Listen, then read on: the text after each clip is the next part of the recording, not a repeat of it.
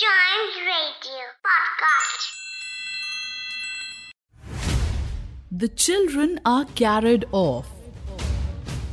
The pirate attack came as a complete surprise to the boys. It was evident that Hook had conducted it improperly, as it was not easy to trick the Redskins. Usually the norm was that it was always the Redskins who attacked, but Hook chose to attack just before the dawn, as he knew that the tribe's power was at its lowest at that time. The Pickaninnies on their part lived up to reputation of their tribe. With that alertness of the senses, they knew that the pirates were on the island from the moment one of them trod on a dry stick, and in an incredibly short space of time, the coyote cries began, which was a signal that the Redskins had for each other. Every foot of ground between the spot where Hook had landed his forces and Peter's home under the trees was being bravely guarded by the tribe. Hook found only the hillock with a stream at its base and had no choice, and waited for just before the dawn while the Redskins settled themselves outside the boys' dwelling. There they sat and planned the way they would fight and punish Hook. But the treacherous Hook did not even wait for the daybreak. When it was still night, he and his men attacked the Redskins. What could the bewildered Redskins do? Though they were masters of every war, they were taken in by surprise and became helpless, exposing their weakness to the enemy. At this time, they remained stationary for a moment, not a muscle moving, as if the foe had come by invitation. Then, indeed, the tradition gallantly upheld. They seized their weapons and the air was torn with the war cry.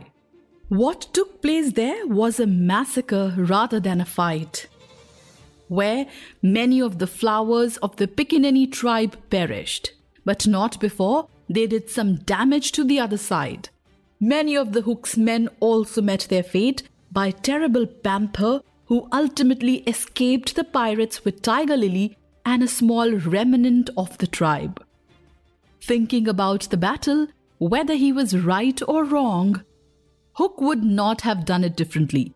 Had he waited on the rising ground till the proper hour, he and his men would probably have been defeated. Without doubt, such bold a scheme conceived by him was worth the admiration, and equally admirable was the way with which it was carried out. The night's work was not yet over, for it was not the Redskins Hook had come out to destroy.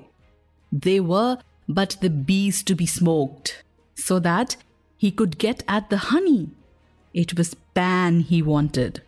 Pan and Wendy and their band, but chiefly Pan. Peter was such a small boy that one wondered at the man's hatred of him. True, he had flung Hook's arm to the crocodile, but even this and the increased insecurity of life to which it led, owing to the crocodile following him, hardly account for such an intense dislike. The truth is that there was something about Peter which goaded the pirate captain to frenzy. It was Peter's cockiness. The question now was how to get down the trees, or how to get his dogs down. He ran his greedy eyes over them, searching for the thinnest ones. In the meantime, what of the boys?